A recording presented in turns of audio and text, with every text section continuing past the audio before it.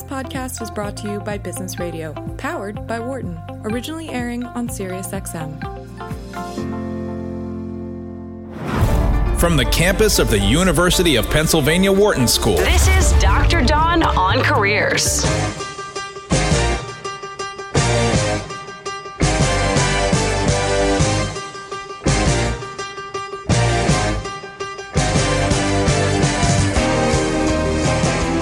Welcome to Dr. Don on Careers on SiriusXM 132. I'm your host, Dr. Don Graham, and by day I lead career management for the executive MBAs at the Wharton School. I'm also a licensed psychologist, former corporate recruiter, and author of the book Switchers: How Smart Professionals Change Careers and Seize Success.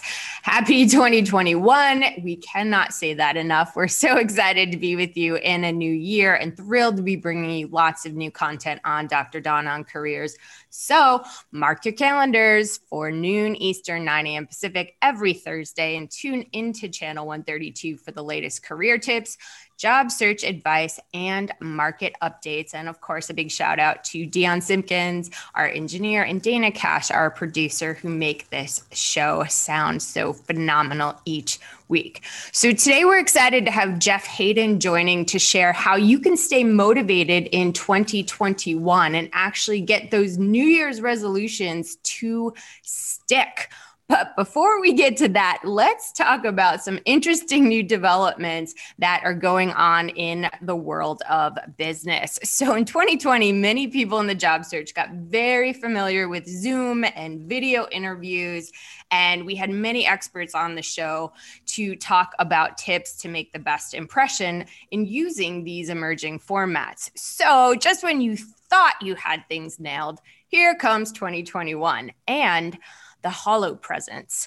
Just like in Star Wars, HoloPresence technology is capable of projecting your person in hologram form in real time across the world. So today we're speaking with Larry O'Reilly, Chief Executive Officer at Art Media, Inc. And this is a company that uses an augmented reality holographic technology platform that allows humans to interact with human holograms created for services like sales, presentations, concerts, and I'm sure soon to be interviews. So this is an interesting development. And this technology, of course, has the possibility of saving companies millions in airfare, hotel rooms, per diems, and improve engagement and retention at the same time. So remember when I kept saying the future of work is here? Well, it is definitely true. So Larry, welcome to Dr. Don on Careers. I'm so excited to hear about this new technology. Thanks for having me on the show. Great to be with you. Let's dive right in. So when I was growing up, we watched the Jetsons cartoon and we were amazed by video conference calling. And, now Zoom has over 300 million users daily. And just when we were adjusting to that, we now have holograms. And will this be, is this technology just like we've seen in the movie Star Wars? Well, it's like Star Wars, but only better. The big difference is that we project people life-size, lifelike, in 3D, and with no latency on the audio. And when you're in the audience and that's happening, your brain is telling you they're there in the room with you. It's called creating presence. Okay, so I have to ask, I know this is a little off topic, but like Zoom, does it touch up your appearance and maybe kind of, probably not yet, right? No, not quite yet. And for our online platform, which we call Virtual Global Stage, the big difference between what we're doing and Zoom is that you're getting a full body. So you're getting a head-to-toe image. You're getting most of communication, as you well know, is nonverbal. And so you get all of that nonverbal communication, and it's much more natural in terms of the communication. So this means, Larry, that we can no longer wear pajama bottoms on top and pajama bottoms and professional on top, because this is going to mean we have to kind of pull ourselves all together, right? Dr. Don, you are fully exposed when you're using the technology. There's no doubt about that. All right, that's a little scary, but so people are used to Zoom. How difficult will this be for people to learn? And is it at this early stage so costly that it's not even practical for many companies? Well, it's practical for many companies, that's for certain, but probably isn't a consumer product. And as we all know, Zoom is effectively a consumer product that's been adapted by business. And thank goodness we've had it, because it's enabled all kinds of communication. However, larger enterprise organizations who market their products by meetings and conferences and presentations, et cetera, are looking around saying, well, what's next? What's more reflective of our brand? How do we raise the bar? And we're how they raise the bar.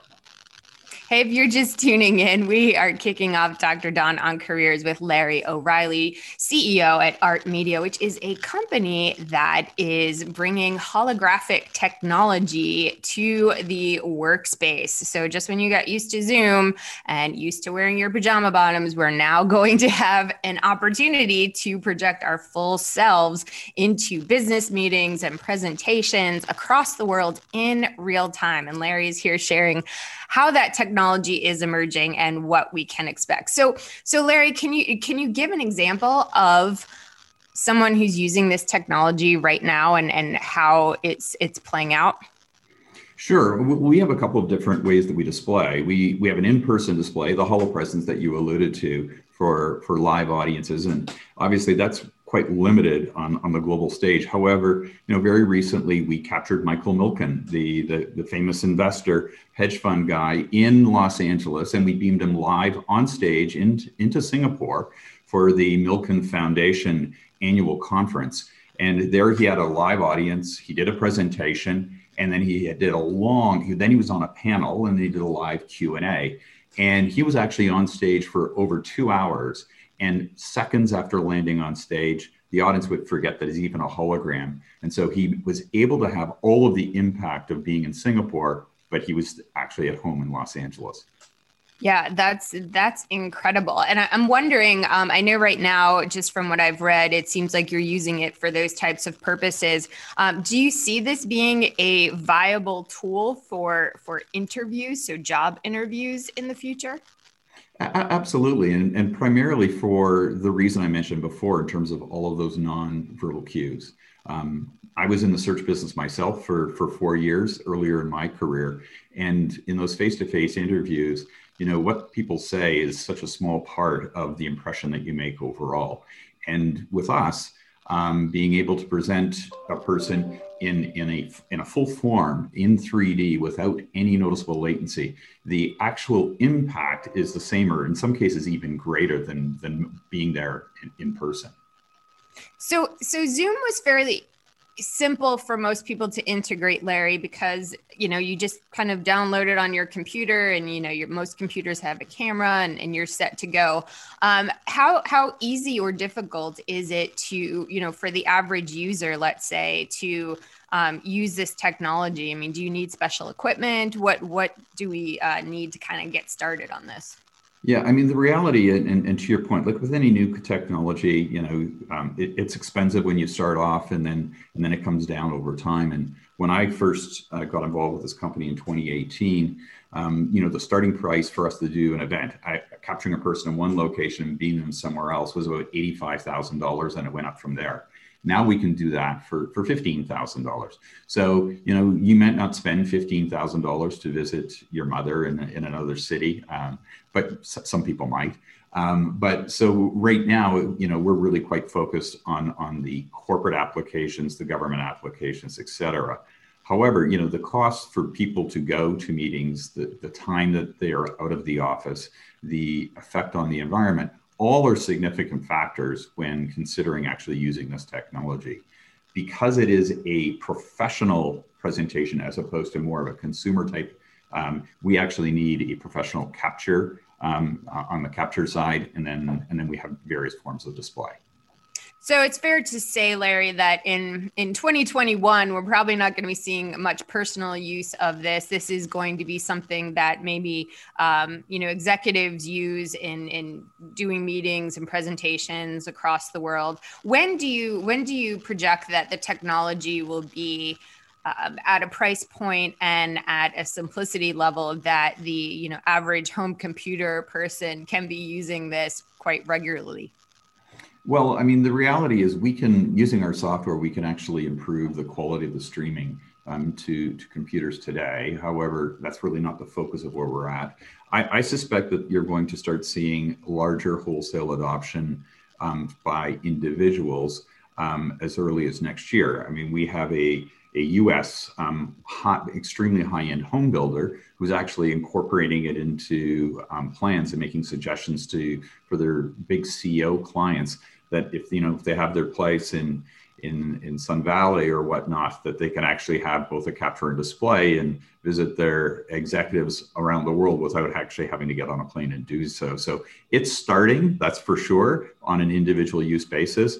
But as the display technology improves and as the capture technology gets simpler, it will become a much more common thing.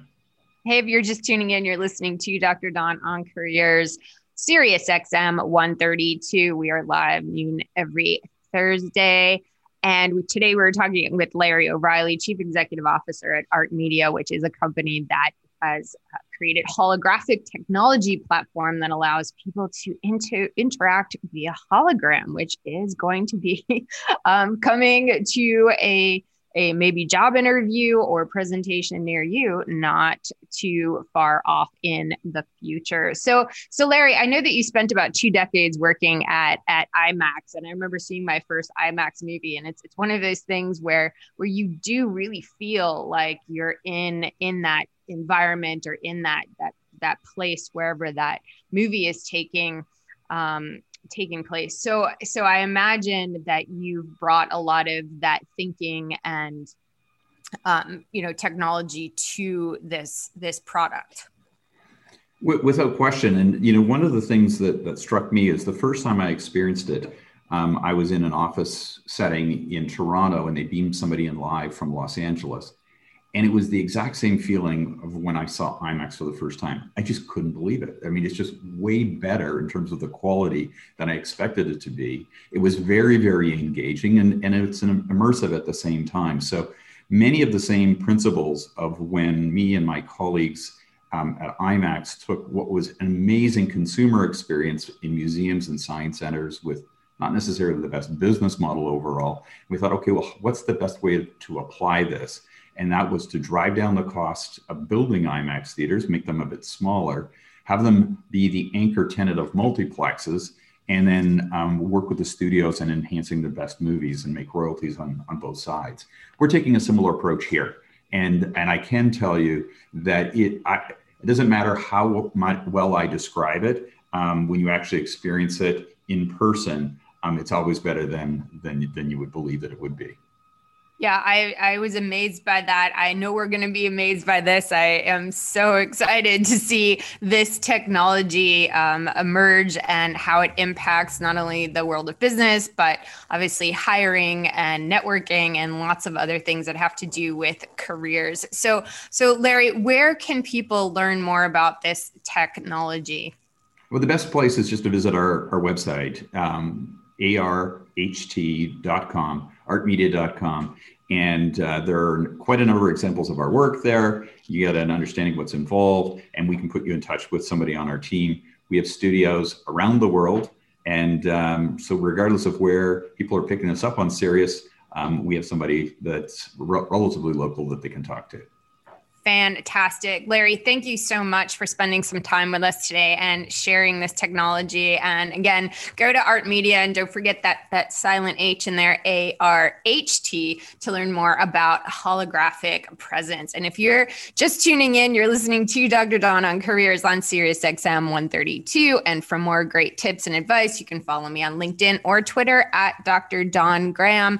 We're excited to have Jeff Hayden coming up next to speak about how to get motivated in 2021 and nail your goals. But first, a little news to sweeten your day. In case you need something to look forward to, there is a new machine called Cold Snap, which is essentially a Keurig for soft serve ice cream.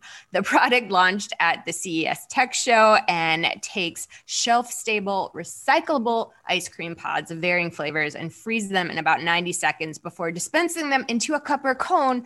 Pods are made from aluminum, kind of like a soda can, and I think every office across the country should welcome back workers when we return to the office with one of these ice cream Keurig type coffee machines, because who does not love ice cream? What else is new in 2021? Well, I'm on YouTube now with video shorts sharing mini bites of career advice and job search tips in 2 to 3 minute chunks. So subscribe today on YouTube and you'll be the first to see them when they come out each week. You're listening to SiriusXM channel 132.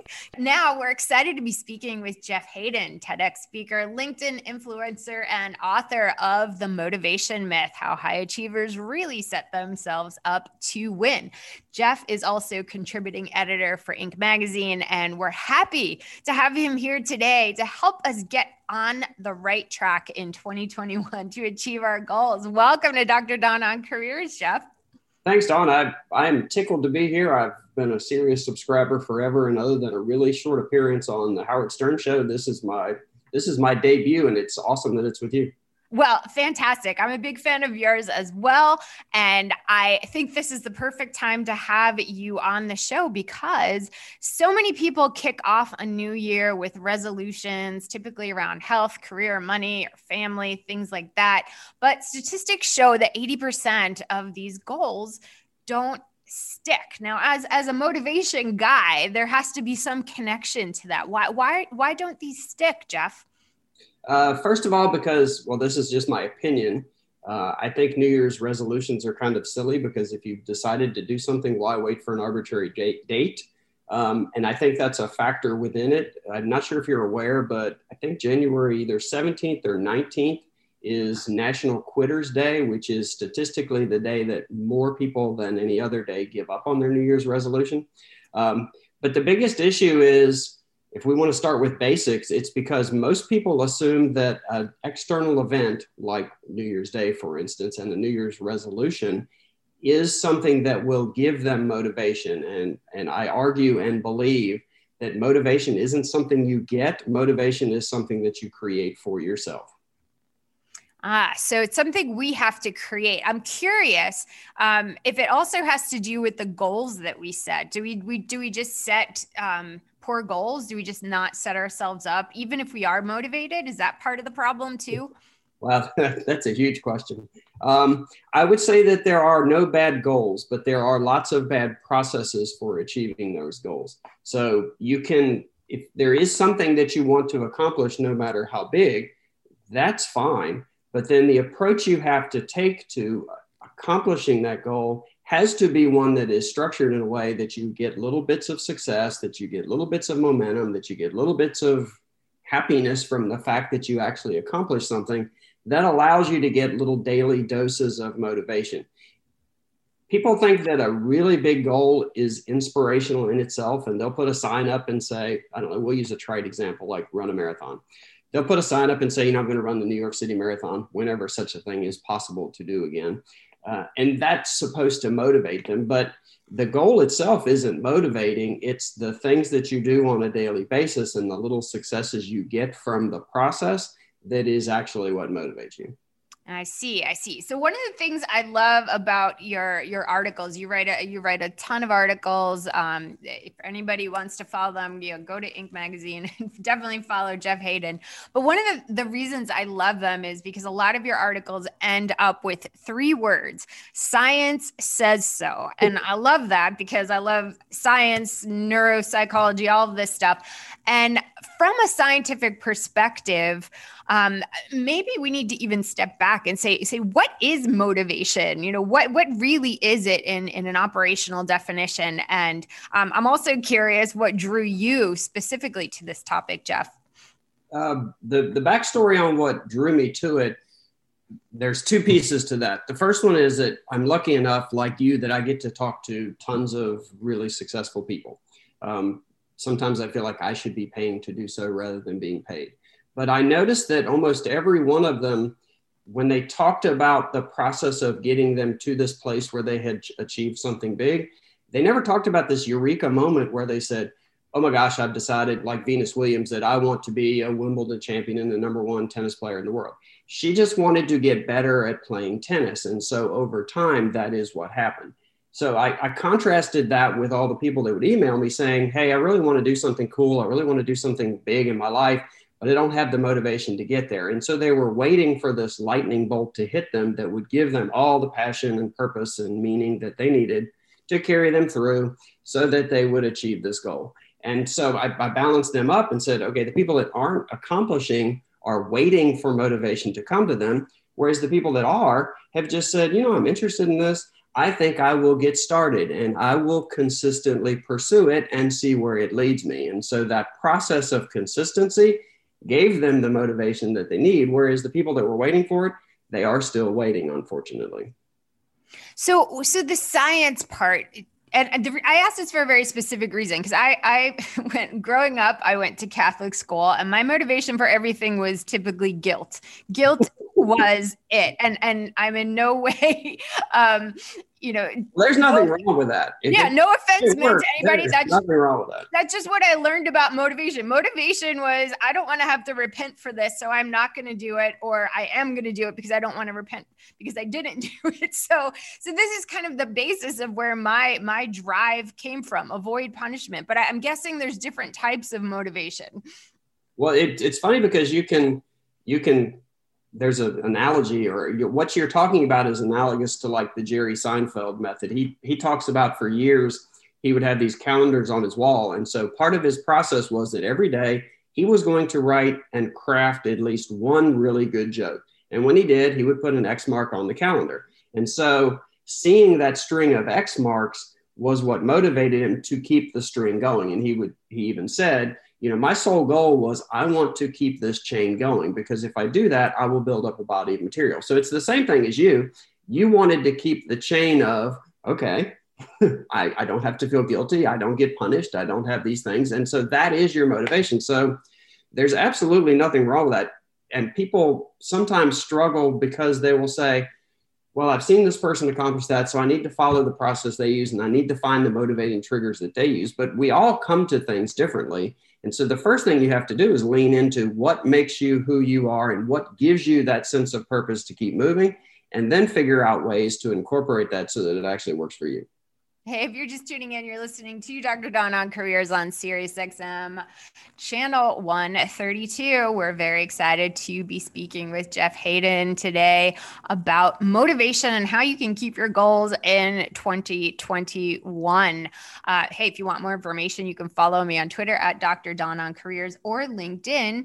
But stay in the area, because we definitely want you to hear about the tips and tricks that we're going to talk about after the break. But before we get to that, Jeff, I have to ask you, you wrote an article about wanting to thrive in 2021. And if you want to do that, you have to quit hoping that things go back to the way they were. And I thought about this a lot, because I usually have a few goals for the year. So New Year's resolutions, I guess. But this year I was just so happy to turn the page on the calendar that was enough for me. And I think a lot of people were hoping that when they turned the page on the calendar, things would be different, even though we knew that they would not be changing that much. So I'm curious what drove that article and what tips that we can take from that so that we don't kind of get stuck in this fact that things haven't changed all that too much or all too much in the last few weeks. I basically borrowed that from my friend Ryan Holiday. He writes the books about Stoic philosophers, like The Obstacle is the Way. And he constantly talks about the fact that you cannot control what happens to and around you, but you can control how you respond. So the people that are wishing things would go back to the way they are or were, one, it's not going to happen. Even if it comes close, things will still be different. But two, a changing set of circumstances gives you the chance to say, okay, things are different. How can I take advantage of whatever those differences are?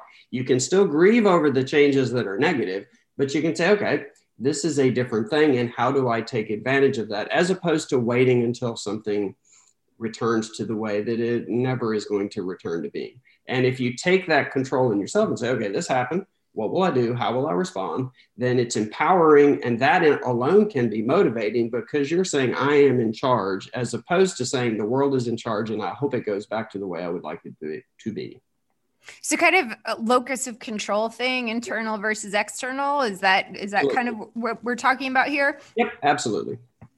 So yeah, so I write about that in my book Switchers as well, that the fact is that if you have this internal locus of control where you feel like you are empowered, you do have agency over your decisions and what happens, you're going to have a lot more opportunities. Certainly there are things in the world that happen that we don't want to, but we also get to choose how to react to them. And if we're constantly blaming the outside world and feeling like we can't, make a difference in no matter what we do, this is really, really going to be demoralizing. So I love that you bring that up, because I think that's an important part of motivation is your mindset and believing that you do have some control over what happens. Not everything, but certainly some things. We have to go to a quick break, but stay tuned, because when we come back, we'll be sharing concrete tips and tricks that you can implement today to stay motivated to achieve your goals this year. You're listening to SiriusXM 132. You're listening to Dr. Don on Careers on Business Radio.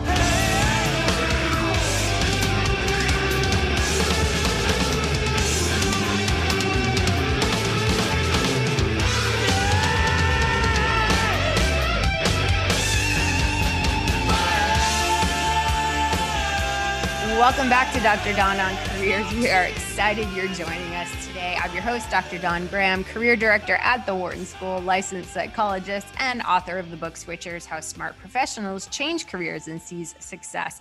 And if you missed the first part of the show, we were speaking about several new things that you can look forward to this year, including holographic technology to beam you into the next virtual presentation, a new Keurig-like machine, but for ice cream.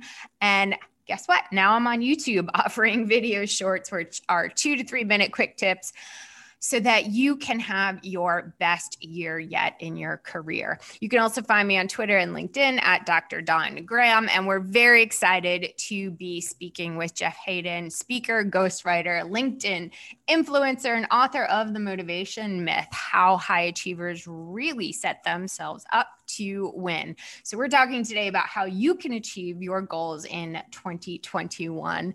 So let's get into some specifics, Jeff. What is one tip around motivation that many find on the easier side to implement just to get started? My favorite is what I call set it and forget it.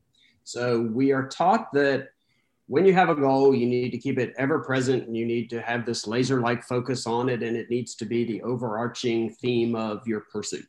So the problem with that is what I also call the distance between here and there. So let's say you work in sales and your goal this year is to do $1 million in sales. So you set that goal, you put it on the wall, you're all excited, you're all pumped up. The first 3 days go by and you don't make a sale.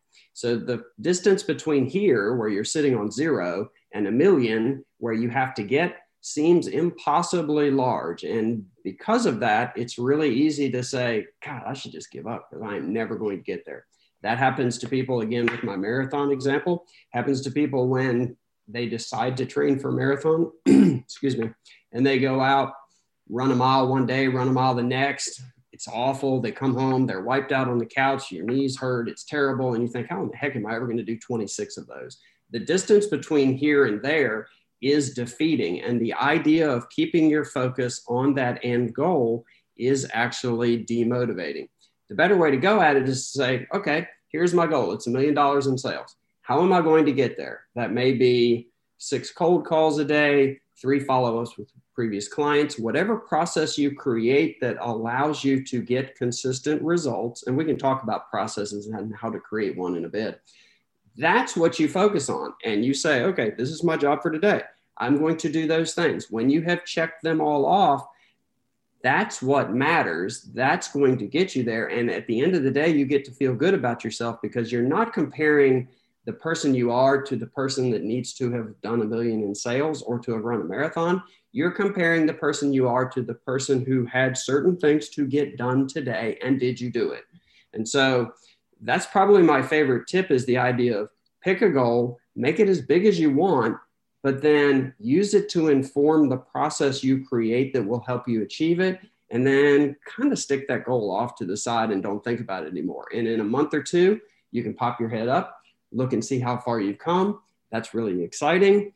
Put your head back down, get back to work. And someday you will surprise yourself by how close you are and the fact that you can actually accomplish what you set out to do.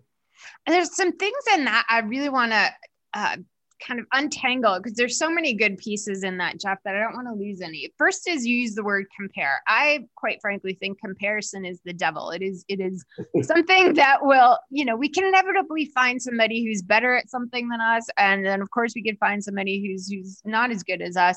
But I think this is one of the things that social media has really put front and center, that we're always comparing ourselves, whether it's abilities or accomplishments or looks or whatever.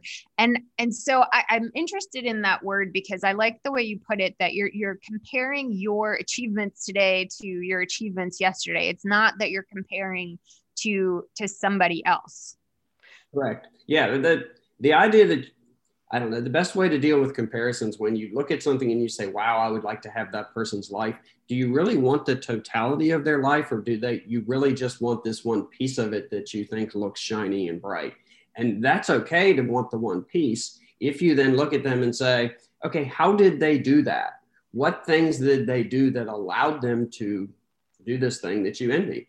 If you approach it that way, then you can create a process around it. If you're just wishing and hoping, then it isn't going to happen. But the best comparison of all, like you said, is who am I today? Who was I yesterday? And what am I doing to make sure that the tomorrow me is even better than the one today? And that is really the only comparison that matters, because that's the only comparison that you get to control. I also think that I want to clarify something else, because I feel like a lot of people hear that and think there should be a very linear path, but you may do great and improve your performance for 5 days in a row, but then you might have a bad day or two. And that doesn't mean you've kind of rolled all the way back down the hill. So I think people need to recognize that there's a lot of, maybe circular motion in this, and not to focus on any one day, because that could really, really mess up your motivation. I mean, is that how you would see it? Sure, because your results will always vary, but the fact that you did the things that you said you were going to do that day, that you accomplished say when you wrote your book, your first draft was not as good as the final draft, I am sure, but you probably sat there and said, okay, every period of time, I'm going to write a certain amount and I am going to get my draft done. Some days you felt better about what you wrote than others, I'm sure. Some days you felt terrible about it. Some days you thought, what am I doing? But you stuck to the process, and that got you to a result that then allowed you to refine and improve and move on. And so if you just thought about, wow, did I do 5 million or did I do 5,000 in sales today and only did 3 yesterday, and that's terrible, you have to kind of put the result side aside and say, what is my process, and am I clicking off my process? Now, if you get to a point where you've done 3 weeks of the same thing and you're not getting any results at all, clearly you need a different process. But the idea that it is, like you said, going to be linear and the hockey stick is always going to trend upwards, it doesn't happen for anybody. And actually, there is research that shows that if, like, say, I told you, hey, what you are trying to do is going to be really, really hard and you probably are not going to get there, you are much more likely to stay the course and persevere than if I give you the shiny, rosy, rose-colored glasses, you can do it kind of approach. Because then when setbacks happen, you expected them, and it's part of the process, and it's something you work through, and it's all part of the deal. Hey, you're just tuning in. You're listening to Dr. Don on Careers on SiriusXM, channel 132. We are talking with Jeff Haden, author of The Motivation Myth, How High Achievers Really Set Themselves Up to Win, all hour long here on SiriusXM. So I have, a couple of the things I want to untangle as you're talking about this is applying this to careers. I think when somebody's in a job search, Jeff, people are thinking, my goal is to get a job. And of course, that's your goal. But the path to that is definitely fraught with rejection and ghosting and, some setbacks. And so I like the way you talk about the idea of kind of chunking it, because I think if your goal is to, hey, I want to update my resume, I want to make a new contact, or I want to have an informational meeting, or I want to get an interview, then you can start really feeling good about the progress you're making instead of focusing on that very end goal to get a job, which could take months and months. And, and so I think people need to think about a job search this way, in the way you're describing it, that could be a lot less demoralizing if you're celebrating those wins essentially along the way. Would you say? Yeah. And there are two different stages of the job search thing, for want of a better way to put it. One, if you are out of work, then there is a certain amount of desperation, but there's motivation that comes with that. If you are just looking for a better job while you were in the job you currently are in, that's actually a really good spot to be in, because you can do well at your current job. You can hope to get promoted there. You can hope to advance, but you can also be putting together all the tools and connections and things that allow you to be a better candidate for the other jobs.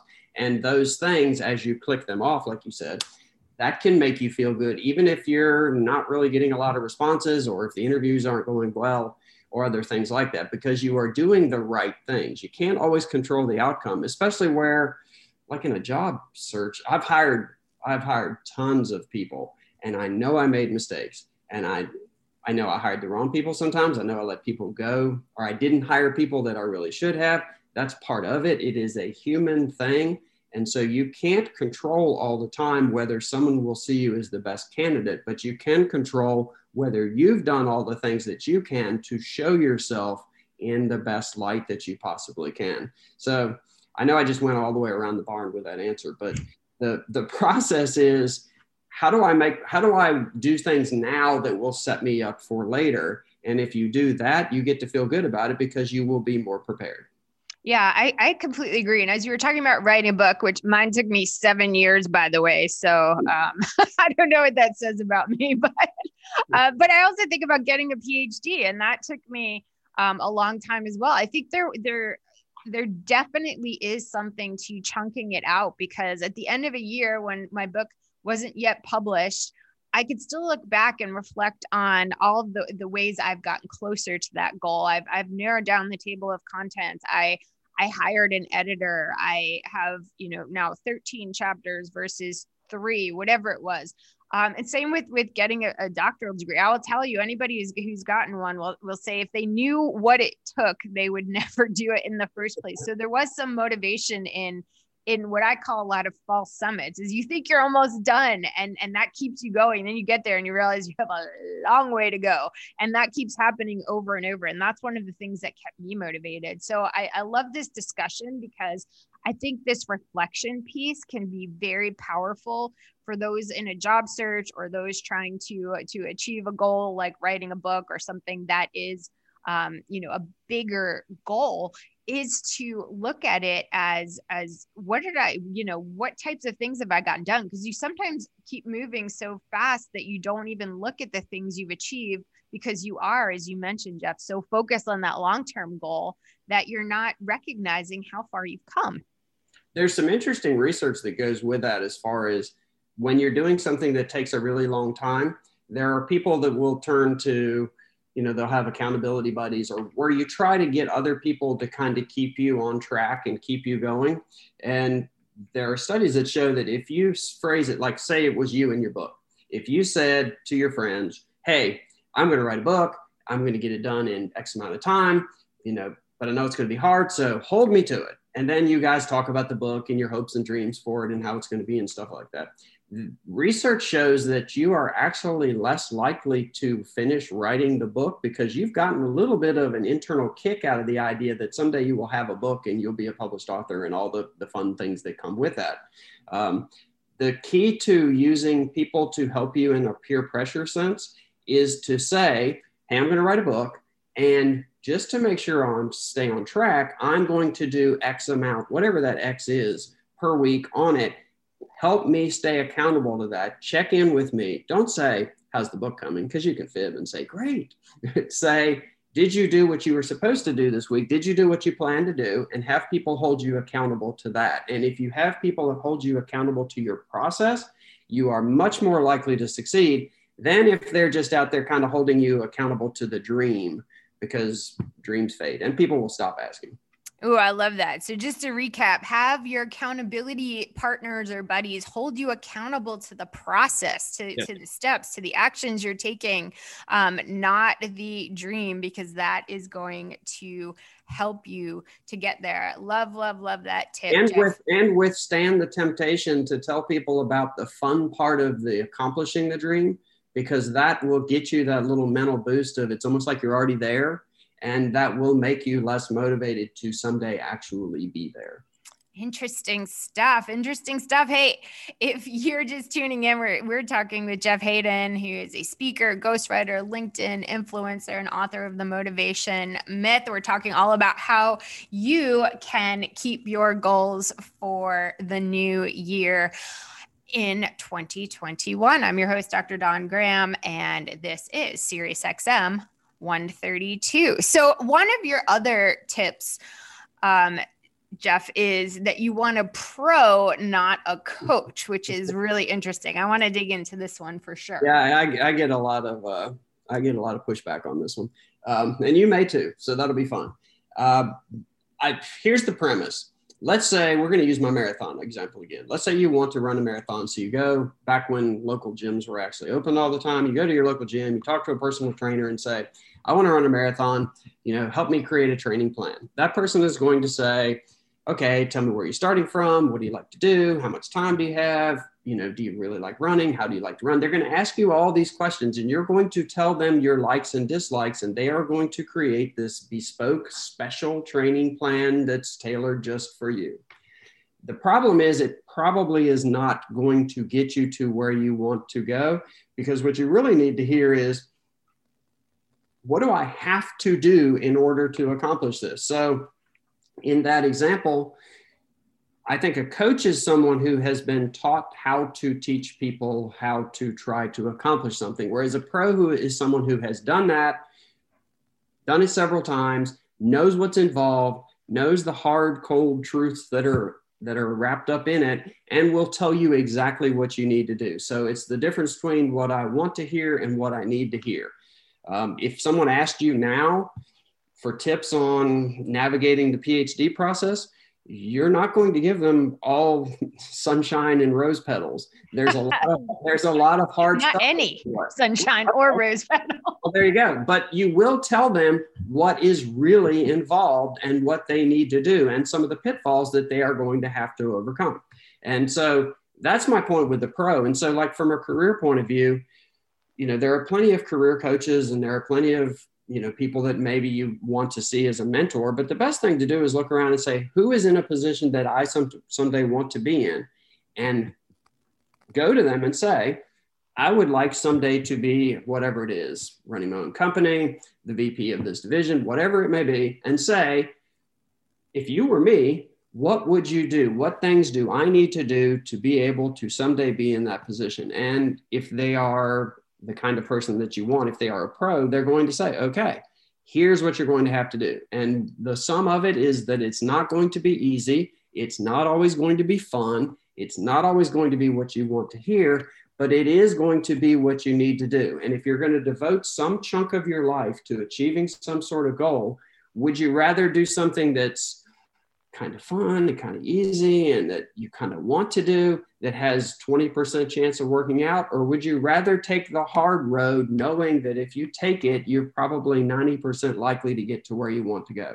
Looking back, I'll take the hard road if it's successful any day over the easy road that leaves me exactly where I was when I started. Yeah. And I agree with a lot of that. I think coaches have a purpose, but I do see that being a part, kind of like when you want to learn to swim, you swim with the masters because they're going to keep you much more motivated. And if you really want to grow, they're going to push you in a way that's maybe different. And something else, it's funny because when I was considering getting a PhD, every single person I asked who had done it said I wouldn't do it again, knowing what I know now. Every single person. And there's a part of me that motivated me because now I looked at it as a challenge. And it's kind of like, I think with my book, I used the motivation of guilt.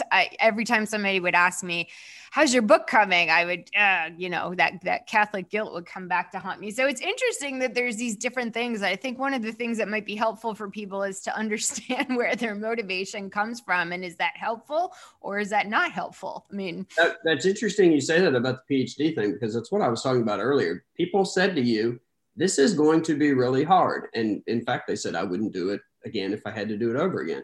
That lets you know ahead of time that you were going to face some serious challenges, and there would be moments when you would question whether you were doing the right thing. And so when those things happened, you kind of knew they were there. And like you said, you had this little chip on your shoulder that made you say, all right, I am in this spot and I'm going to push through this because I'm going to show that I can do this. If to no one else than myself, I am going to prove that I can do this really hard thing. And that's motivating. Mm-hmm.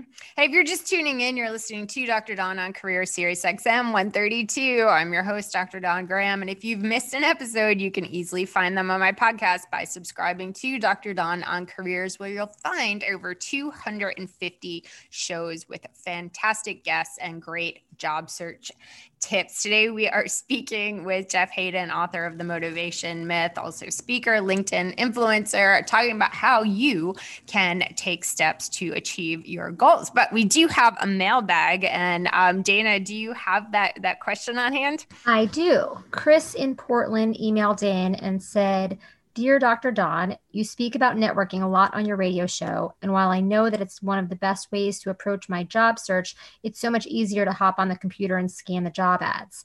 How can I motivate myself to spend more time building connections, which feels a lot more daunting and ambiguous than sending online applications? Thank you, Dana. And thank you, Chris. I mean, this is definitely a motivation question. Basically, Jeff, you have an easy task that you know doesn't really work, and you have a harder task that works, but you can't get motivated to do it. What do you do? Well, the first thing you do is you say to yourself, all right, I know I don't like this. It's easy. It's not easy. It's harder, but you commit to some period of time where you're going to try. And because to me, the effort is what will actually create motivation, because if you try, if you reach out to a few people, if you do a little networking, one or two of those is going to work out in some fashion. That will feel good. The success will give you a little motivation that will cause you to say, okay, I can kind of push forward. From a tactical point of view, there's a couple tips that I can give about networking, period. Most people make the mistake of reaching too high too soon. So, and I did that when I first started writing for Inc. I wanted to interview, the top people that I could get my hands on. Unfortunately, I was not worthy of interviewing those people. And so, yeah, well, Jeff, I didn't get my call. I'm just saying. You were stratospheric at the time for me, so I didn't make that mistake. But I would try, and it wouldn't work out. And I finally said, I have nothing to offer these people. That I don't have a big audience. Why would they reach out to me? So I said, okay, which people do I have something to offer to? Because the best networking is when you give to someone without expectation of return. That's how you make, legitimate connections and meaningful connections. So I said, okay, who can I get? And it turned out to be the guy that was making cat litter out of coconut shavings, or a guy that started a business, selling razors by mail, oddly enough, which turned out to be a huge thing. But those were the people that I could reach. And I tried to do the best job I could with it. I tried to make them happy about the fact that they talked to me. I tried to make what I wrote be something that when I clicked up a notch on the, for want of a better way to put it, like authority or notoriety scale, if I sent them samples of what I'd done with someone else, they would go, that's pretty good. And I'll talk to this dude. And so I just kept ratcheting my way up until finally I was in a place where I can talk to Mark Cuban or Richard Branson or Sarah Blakely or those kind of people because I had earned my way to that spot and I had something to offer them that made them say, yes, this is an okay thing for me to do. So from a networking point of view, reaching too high too fast will demotivate you because you are not going to succeed. And also networking with the expectation that this is going to get me something immediate is not going to work because it's not going to happen that way. You have to network and say, what do I have to offer this person? How can I be of service? How can I do something for them? And then hopefully someday that gets reciprocated. So, yeah, and I totally agree with all of those things, Jeff. And in thinking about Chris's question, it also is when I break it down, I think one of the reasons it's so attractive to people to apply online and not so much to network is there's a big ambiguity that comes with networking. You don't know, was it effective? Was it not? Is this a good use of my time? And I can tell you it's always a good use of your time, but there's a measurement that comes with, I applied to 10 jobs today, or I, applied to this company and I got a receipt that they got my resume. And so I'm curious. Well, that's true. But really, that's just as ambiguous because true. You may send out 10, but most of them go into some black hole. You never, true. Which is a horrible. I don't understand why companies do that. If you have a hiring process and you are not going to get back to every person that sent you a response, even just to say, hey, sorry, it's not going to work out, then you shouldn't be trying to hire people in the first place, from my point of view, because it's rude and it's just stupid. So I'm sorry. That was sorry. No, you're my people, Jeff. I am such rant. And plus it's just, if you want to be cold-hearted and bottom line about it, it's also stupid because those people could someday possibly be a customer. So why would you want to say to someone, hey, I'm just going to ignore you because you're not worth my time. Well, but then you're going to try to sell them something.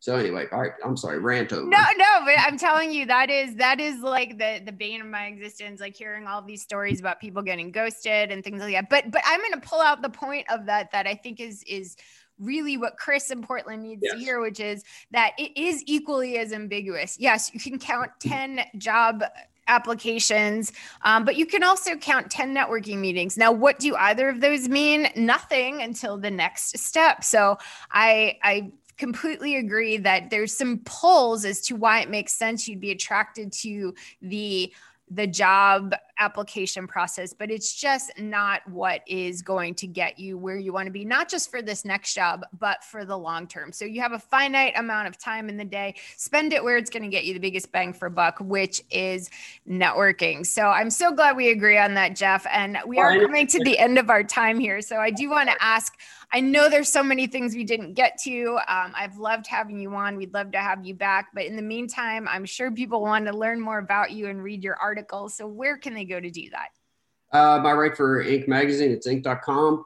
I'm not particularly active in lots of social media, but I am on LinkedIn since I'm an influencer for whatever that's worth. And so if people want to connect with me, I do actually answer people when they do. It may take me a little bit, but I always do. And so happy to meet people on LinkedIn.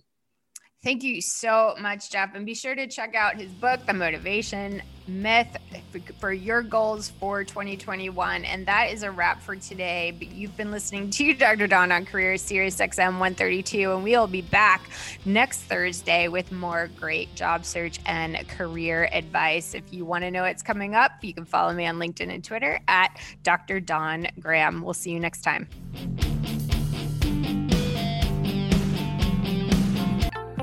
For more insight from Business Radio, please visit businessradio.wharton.upenn.edu.